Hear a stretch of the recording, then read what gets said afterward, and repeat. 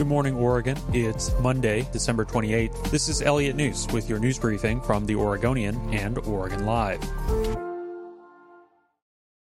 A Portland police officer remained hospitalized into the weekend after the driver of a stolen truck rammed into her and her patrol car just before 9 p.m. Thursday. Officer Jennifer Pierce, who has worked for the police bureau for 15 years, was struck twice by the vehicle as she and other police officers attempted to box it in with their patrol vehicles, according to police. A police spokesman said she fired her weapon after she was struck. The officer's injuries are not life-threatening, and it's not clear if anyone inside the truck was struck by the gunfire. The truck left the scene, and no one has been arrested.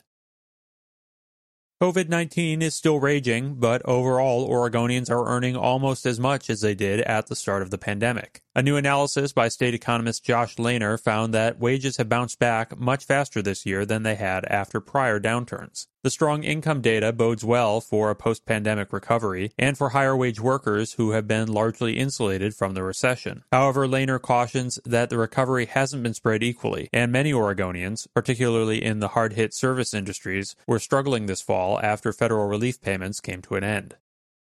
Over the course of several weeks on the crowdfunding website Kickstarter, Portland-based Coolest Cooler raised $13.2 million in 2014 from more than 60,000 backers. The money was to develop its novelty ice chest, which would come with a built-in bottle opener, a USB charger, LED lights, a wireless speaker, and a blender for mixing drinks on the beach. Backers who gave $200 were supposed to get one of the first produced. For many, it was their first experience with online crowdfunding, and it was, at the time, the biggest project in Kickstarter history. 6 years later, though, 20,000 backers still don't have their coolers, and they never will. The company never went into full production, and a year ago, it shut down altogether. Most backers didn't even get the $20 payments promised in a 2017 settlement with the Oregon Department of Justice. Now that the legal settlement is complete, a full accounting of the Coolest Cooler saga shows backers who never received the product lost nearly $4 million altogether. Kickstarter and its payment processor, meanwhile, pocketed about $1 million in fees associated with the project. It has disavowed responsibility for backers' lost money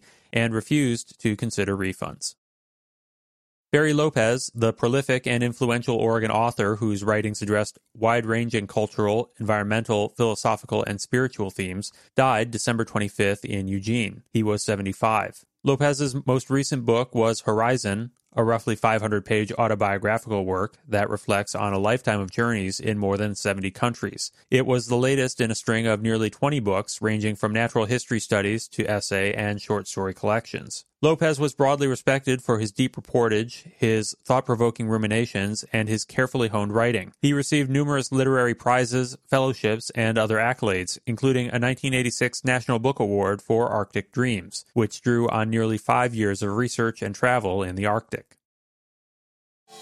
Thanks for listening. Find more news at OregonLive.com and support our local journalism with a subscription at OregonLive.com/podsupport.